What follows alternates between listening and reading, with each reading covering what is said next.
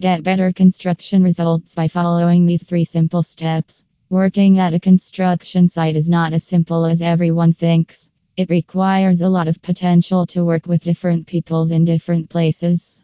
Also, one has to deal with various weather conditions, subcontractors, and other dominating issues. What is more, you have to strive through hundreds, if not thousands, of construction site related concerns consistently. As a site administrator or executive, you are required to report to your superiors and your clients as well.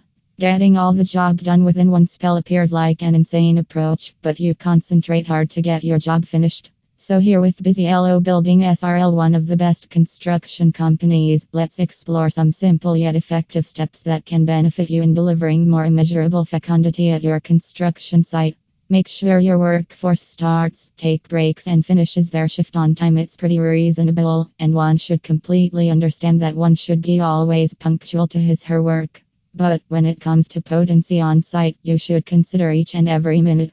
A contractor or an administrator must be straightforward and strict towards his labor. He must assure that his/her labor comes at the mentioned time in the contract. If the time period of work is from 8 am to 6 pm or 7 am to 5 pm, then he must not even tolerate any 5 minutes delay. Because if every worker will be 5 minutes late in their work, then it can cause a harmful impact on the construction timings.